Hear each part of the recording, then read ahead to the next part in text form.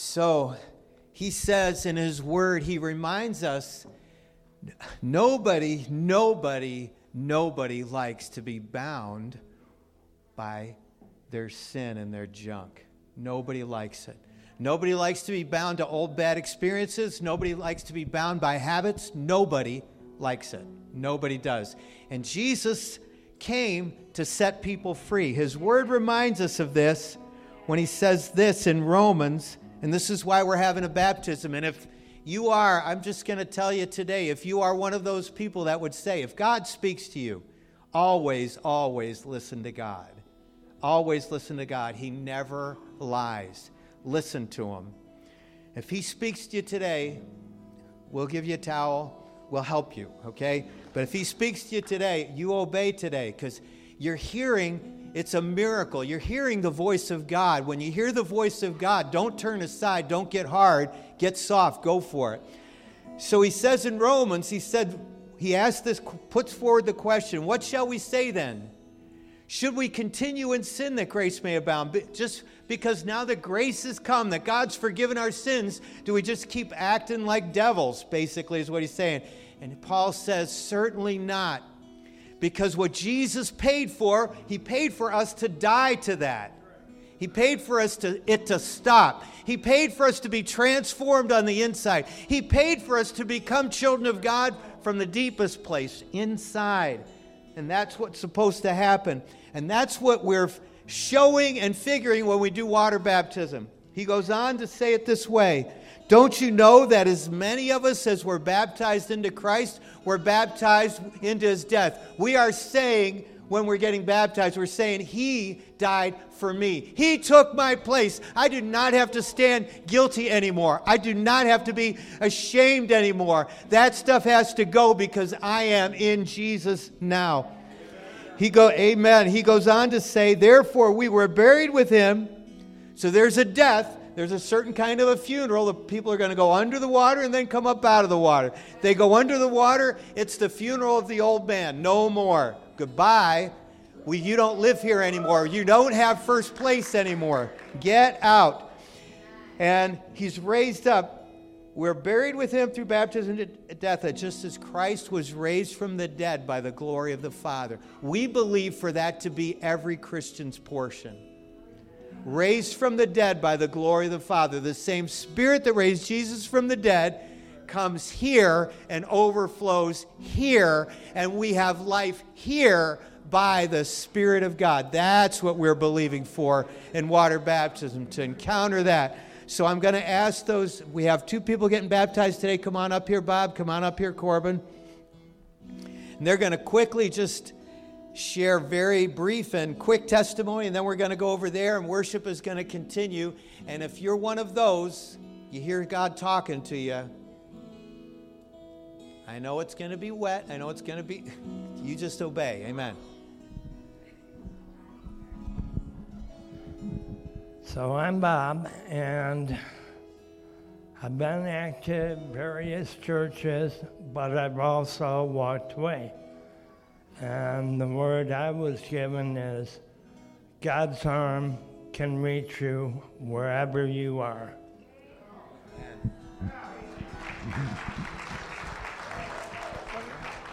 My name is Corbin, and the reason I'm getting baptized today is so I can let God into my heart. Amen. Amen. Okay. Amen. In the name of Jesus, we thank you, Lord, that virtue flowed out of you when she touched your garment. Those of us that are touching your garment right now symbolically, I thank you that your resurrection life is flowing right now. It's restoring. It's making new, spirit, soul, and body. Where there's been mourning, we just release a joy. The joy that comes from being in your presence. A joy that brings healing. Asking according to your will that our joy might be fulfilled in the name of Jesus. Lord, where there's been pain, where there's been physical pain and it's led to emotional pain, it's been chronic. Lord, this woman had the issue of blood for years for years. We just release your virtue in accordance with your will, your resurrection life flow, taking care of the pain. Right now, it's gone in the name of Jesus. Right now, in the name of Jesus, that same Spirit that rose Jesus from the dead dwells in you. And if he dwells in you, he'll quicken your mortal body. Amen. In Jesus' name. In Jesus' name. Oh, I've got a word from the Lord, and I'm going to deliver it. But before I do, I want to release the kids to Kids Church. I want to say thank you to the worship team. Awesome job, guys. Praise God. Praise God. Thank you to Pastor Cheryl and Paul for sharing. And if you want to just say a quick hello to somebody, go ahead. Man, it's good to be in the house of the Lord. I heard a bunch of online voices right there. If you're listening online, we just welcome you. Praise God. You are with us, and when we're gathered together, he is in our midst, and we're seeing that evidence right now. So good. This is just a series. This is the first in a message on a series that God just put on my heart. He told me, it started in Brazil. He said, Josh, love the one right in front of you. And so I want us all in this group of messages, starting today, just to have that encouragement in our hearts. He wants us to love the person right in front of us. A couple weeks ago, my family and I, we were playing some hockey, and yeah, we were doing some fun stuff with another family, and so when I went into the arena, we play at the Clayton Arena, and trust me, we're nothing special. At least I'm not. I'll speak for myself. And I'll prove it right now. I'm walking into the arena, and I have to go to the bathroom. So I go into the bathroom, and I'm taking care of business. And then I hear my wife's voice from behind me in the bathroom. What are you doing, Josh? She said, honey. For your sake, I said, Josh. She said, what are you doing, honey? And I said, what are you doing? And she said, did you know this is the ladies' room? And I said, I did not know this was the ladies' room. My bad. Truth be told, I did it 2 weeks in a row. And that was after the first time where I looked at the sign and said, yes, this is the ladies' room, and confirmed it. Sometimes we miss what's right in front of us. We've got such an agenda, and we're going for it. Sometimes it's more of an agenda than others. This is a picture of Mount Tabor. It's a mountain in Israel. And this is the site where Jer shared last week. This is the site that most believe is the site of the Transfiguration. Our brother Jeremiah shared an awesome message. If you weren't here to hear it, I want you to listen to that or watch it online. It was a great message. I won't attempt to summarize that in any way. He did an awesome job with it, and God used it. One thing I will mention, though, from that message is that God was using that situation through Jesus, as Jer explained, to teach Moses and Elijah there in spiritual presence, and also Peter, James, and John. Jesus, through his ministry, was constantly teaching, and he was teaching us to love the people right in front of us. Matthew 17, Luke 9, Mark 9 tell the story about what happens on this mountain just after the Transfiguration. Jesus is going down the side of the mountain. There's a few disciples, I'm guessing 9 since he has 3 with him. The 9 remaining are down on the base of the mountain, and they're dealing with this problem. A distraught father has lost hope. He's despairing. His son, his only son, is afflicted with this demon. It throws him down, slams him on the ground, and he doesn't know what to do. And so he's asked the 9 disciples, heal him, would you? I know that you've done healing in the past. You're disciples of Jesus. Heal this boy, would you? My only son. The disciples can't do it. And so Jesus, after the Transfiguration, he's coming down, and he meets this man, and he heals the boy on the spot. He says, come out of him. Mark says it's a command. come out of him, the power and the authority of Jesus exercised in the moment. But we would be mistaken if we thought that it was only the power and the authority of Jesus that's operating in that moment. It's his love and his compassion that's operating. He's loving the person right in front of him. The disciples asked, why couldn't we do that? How is it that you were able to do that and we couldn't? Jesus says, I say to you, if you have faith as a mustard seed, you will say to this mountain, move from here to there, and it will move, and nothing will be impossible for you. Jesus is using the backdrop of Mount Tabor as an illustration of the affliction this boy is experiencing. How impossible it seems that this huge mountain would be moved. But Jesus is saying just faith as a mustard seed will not only move this literal mountain, but will move this mountain of affliction that you failed to believe through, that you failed to have faith as a mustard seed for.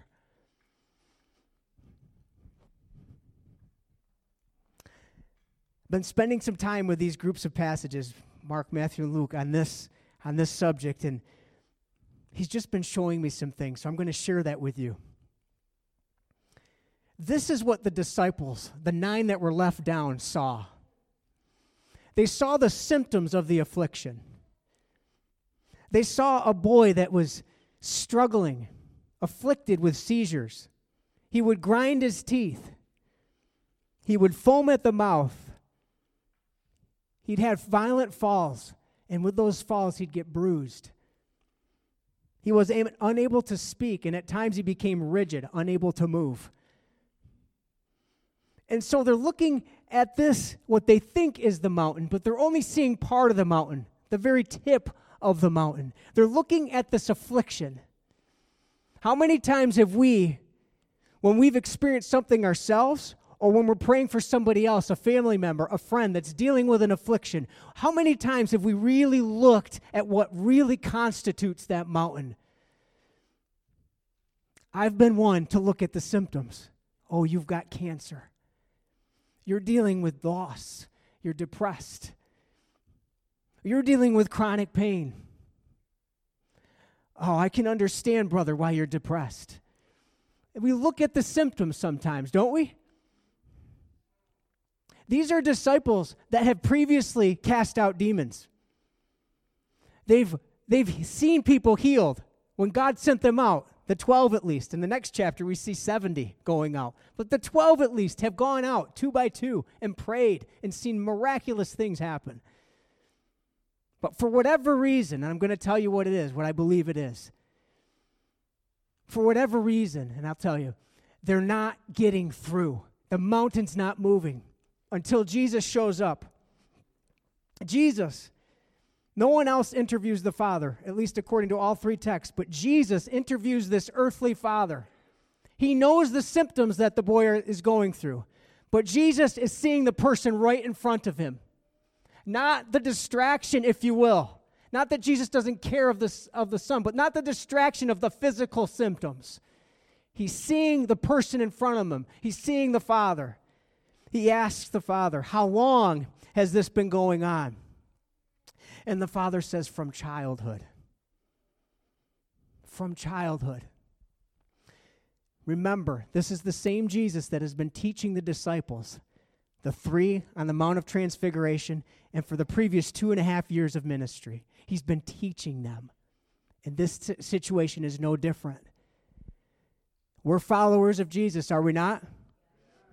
He's teaching us too. When he asks that question, he already knows the answer because he's operating in perfect love. But when the Father gives the answer within earshot of everyone else listening, he's bringing out the Father's heart, the earthly Father's heart. He's starting to show the bigger picture of the mountain. The Father is struggling with discouragement. Jesus asks this question, how long has it been? He says from childhood. The Father goes on and says, but if you can do anything, help, have compassion and help us. It's not just the physical symptoms, it's the discouragement, it's the fear, It's the desperation in the earthly father's heart. He's loving the one in front of him.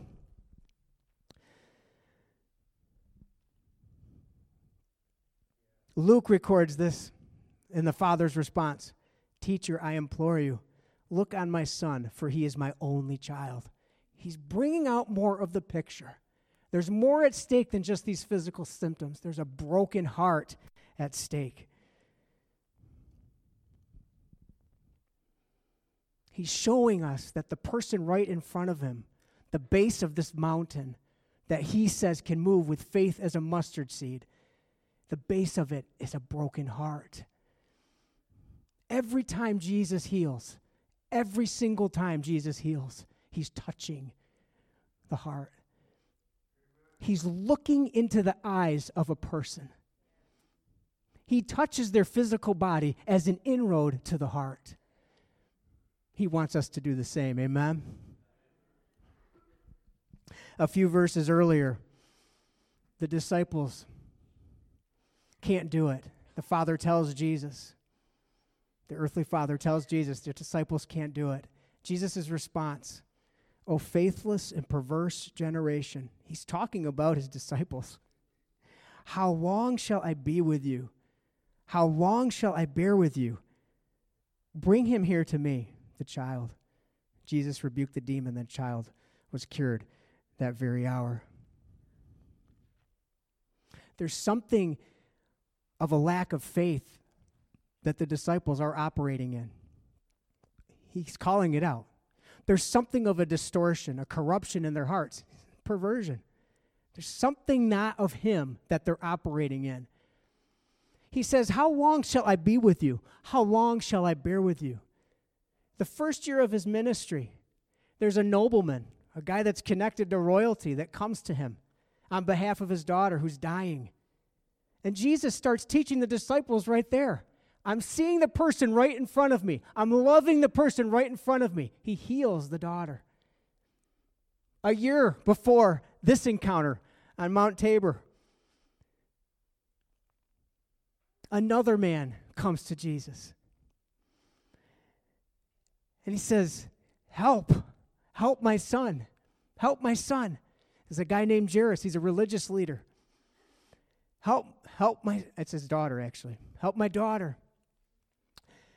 Jesus, seeing him, says, okay, I will go. And he goes with Peter in and raises that.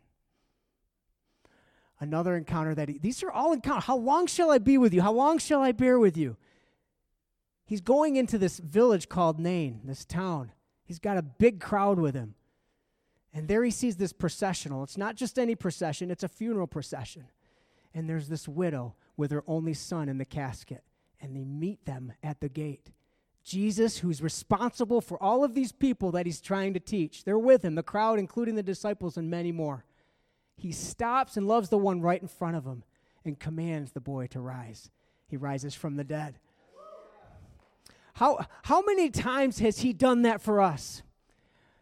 In his sweetness, in his conviction, not condemnation, not guilt, not shame, but in his mercy and in his chastening and his loving us as the person right in front of him. How many times has he said to us, how long shall I bear with you? How long shall I be with you? And we won't get it. I just confess to you, I confess in truth, he is building my love. He's growing my capacity to love. More and more, less of my agenda and more of his agenda, the person right in front of me. This really fits me. I think and hope it fits you too. It's an encouraging word because he is patient. He never slacks in going after us and loving us. His mercies are new every morning. Jesus gives two reasons why the disciples were unsuccessful. Because of unbelief. And he also says this kind only comes out by prayer and fasting. They've had success in the past, but not with this particular mountain, not with this particular affliction. Charles Price, in his book, The Real Faith, came out in 1941. There's a revision in 2008. Great book. I encourage anybody to read it. It's called The Real Faith. In one encounter, This is Charles Price, okay? This is atheist, skeptic. When he became a Christian, skeptic of all things that God wants to do in the Spirit. But God moves on him, the Holy Spirit fills him, and he goes from being a skeptic to being a major, major minister in healing. He's in a series of meetings, and in this one encounter, he's praying for everybody, and the Holy Spirit's just moving. And everybody in this line is getting healed. He can just feel the grace and the power of God moving. Everybody's getting healed. Until he comes to this little girl. She's been dealing with a disability for a number of years. And he prays for her, and nothing happens. And so he takes a step back. He says, Holy Spirit, what's going on here? And the Holy Spirit prompts him with a thought. Ask the mother if she's been involved with the occult. And so in obedience, this is a guy that hears from the Lord and seeks the Lord. He asks the mother, have you ever been involved with the occult? And she says, yes. And almost immediately she starts crying because the Holy Spirit's convicting her and showing her how the curse that's been on her daughter for so long has been related to her and her involvement with the occult.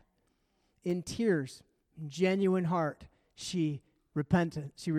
She receives forgiveness, and the girl is healed. Right there.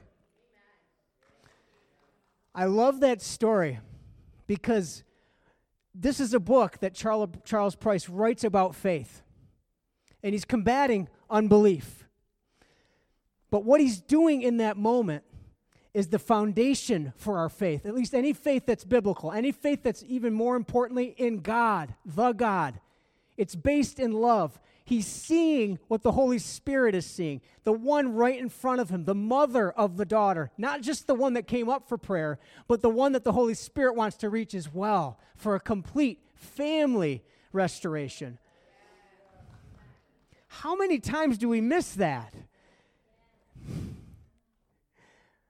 This is a safe place. You will hear me readily, maybe too often, admit where I've missed the mark. This is one of those areas he's convicted me of. And I'm not trying to project it on anybody. I really am not. But it's something that the Lord is putting on my heart that we need to grow in, his love. 1 Corinthians 13:13 says this, and now abide faith, hope, love, these three.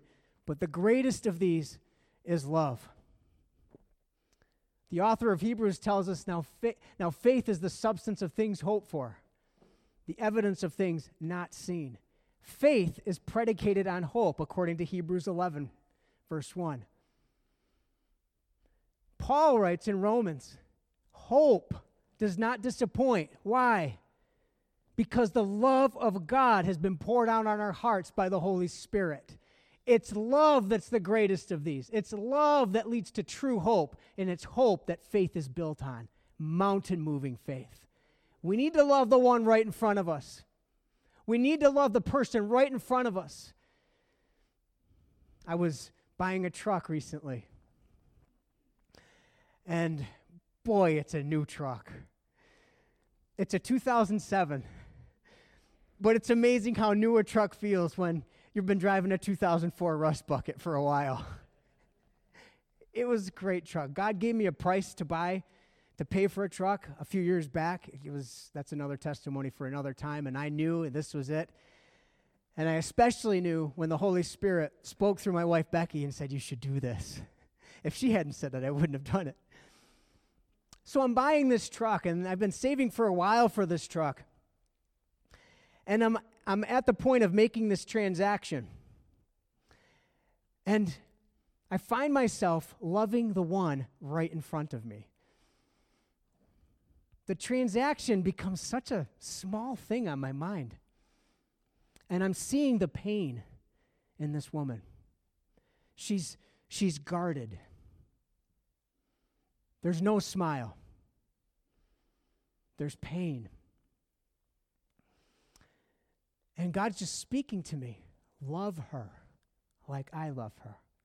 I have ordained this. Not that you can buy some earthly materialistic truck, but so you can love this woman in front of you.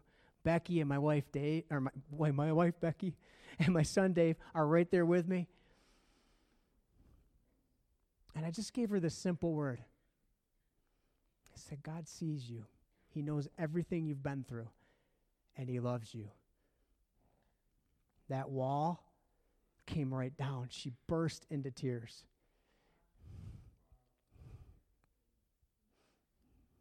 It's an impossible mountain for someone to get past unless God touches, unless his love goes right into the heart. I'd been interacting with this woman through the course of our deal for, I don't know, a week. No sign of change. Hardened, very hard. But God was moving. She burst into tears and she let me pray for her. God touched her heart. God touched her heart. We're supposed to love the one right in front of us. I want to give you a visual of what Jesus did when he interviewed the Father. This mountain of affliction that the disciples are seeing. Jesus asked the question, as I said before, how long has this been happening to him? He said, from childhood. Jesus asking these questions, not because he doesn't love the one in front of him, but he's trying to help everyone else, including us, see it's not the mountain that's the issue. It's the broken heart that's the issue. And the person starts to come into focus as the disciples listen. The Father says, but if you can do anything, have compassion on us and help us. The broken heart starts to become visible as the mountain of the physical symptoms start to go down. The real mountain is starting to come into focus. He says he's my only son. And that registers for some of us here. We know what it's like to lose a child. The mountain continues to fade. That very mountain that he says, faith as a mustard seed. Faith that's predicated on love. The pure faith of heaven, first foundationally based on love, is moving that mountain as Jesus interviews the Father and loves the person right in front of him. He says, Lord, I believe, but help my unbelief. And he says it in tears. And that's when Jesus does it. He breaks open the boy's heart, commands the demon to come out of him, breaks through to the boy's heart. The boy is healed, and the Father is healed. The light that God intends for everyone to have, his light, shining into the boy and shining through the boy. It is such a powerful testimony in this world, not how much money we have, not how smart we are, how eloquent we are. Paul says it. If I have faith so that I could remove mountains but have not love, it's nothing. It's such a powerful testimony when we let him love us, the one right in front of him, each of us, right in front of him. We let him love us. He heals our hearts, and that testifies. We're truly loving those around us. I want to share two quick passages, and then we're going to close with communion. You can get your elements ready if you have them. And if you don't, just raise your hand. One of our ushers will give them to you. Yeah. We hope you can join us online as well.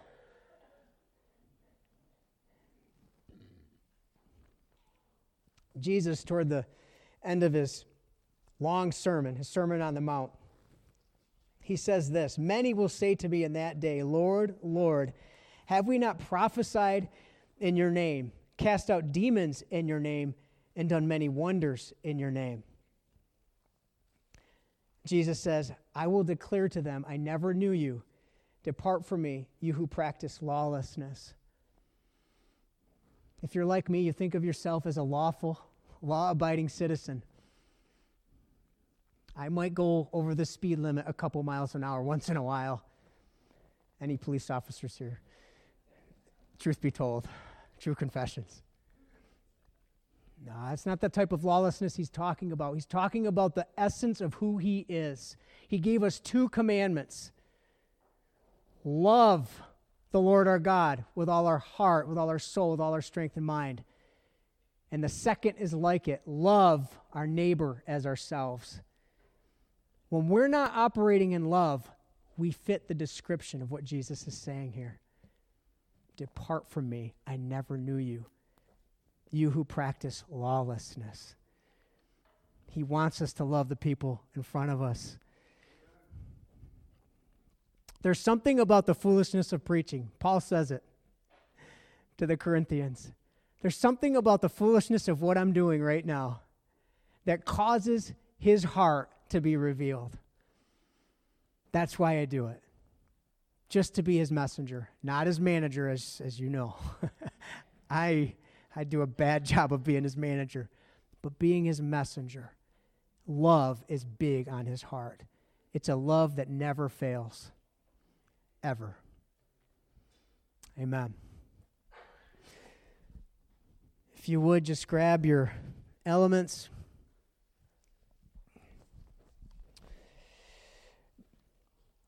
If you're not used to these, there's a little plastic top on a layer on the very top. You can just pull that off first, and that'll give you your bread.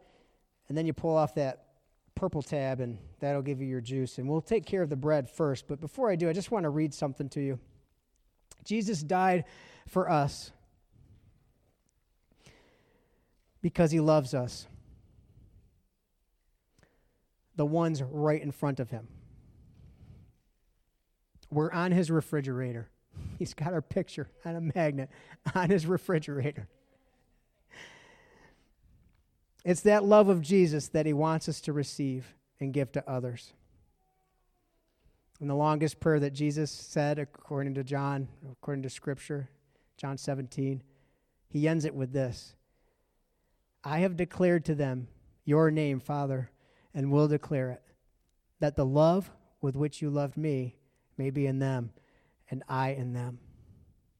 This is Jesus the night he's betrayed. Within 24 hours of his body being broken and his blood being spilled for us. Thank you, Jesus, for it. I'm going to read to you one more passage and then we'll partake. Let me go over with you again exactly what goes on at the Lord's Supper. This is Paul talking to the Corinthians, first letter. Why it's so centrally important. I received my instructions from the Master himself and passed them on to you. The Master Jesus, on the night of his betrayal, took bread. Having given thanks, he broke it and said, "This is my body broken for you. Do this in remembrance of me." If you would, just take your bread.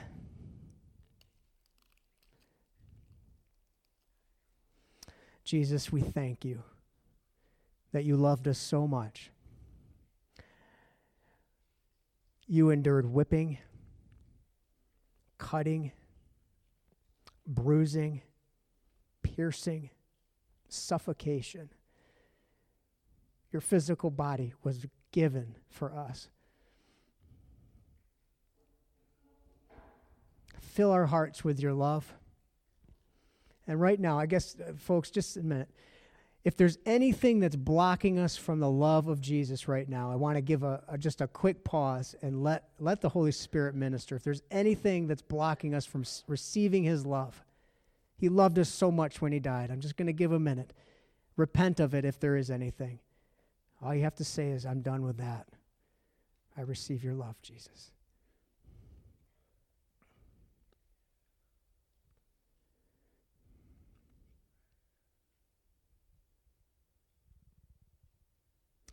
Lord, we thank you for your body broken. We thank you for your love for us. We repent of anything that's been blocking it, selfishness, whatever it is. We receive your forgiveness. Receive your love like you want us to. Let's partake. After supper, he did the same thing with the cup. This cup is my blood, my new covenant with you. Each time you drink this cup, remember me. Lord, we thank you for your blood spilled for us, your stripes, and by your stripes we're healed. anything that you want to do to heal our hearts with your love, heal our bodies, right now, we invite it. As we partake, we remember your suffering, Jesus. We love you because you first loved us. Let's partake. Amen. Father, everything that you intend to do through communion, where we're in union with you and when we're in communion and unity with each other, we agree together right now in receiving that and blessing that. Just as it is in heaven, the unity in you, the unity in your love, it would be done here on earth. In our body and in every church, every body that lifts your name up. In Jesus' name we pray. Amen.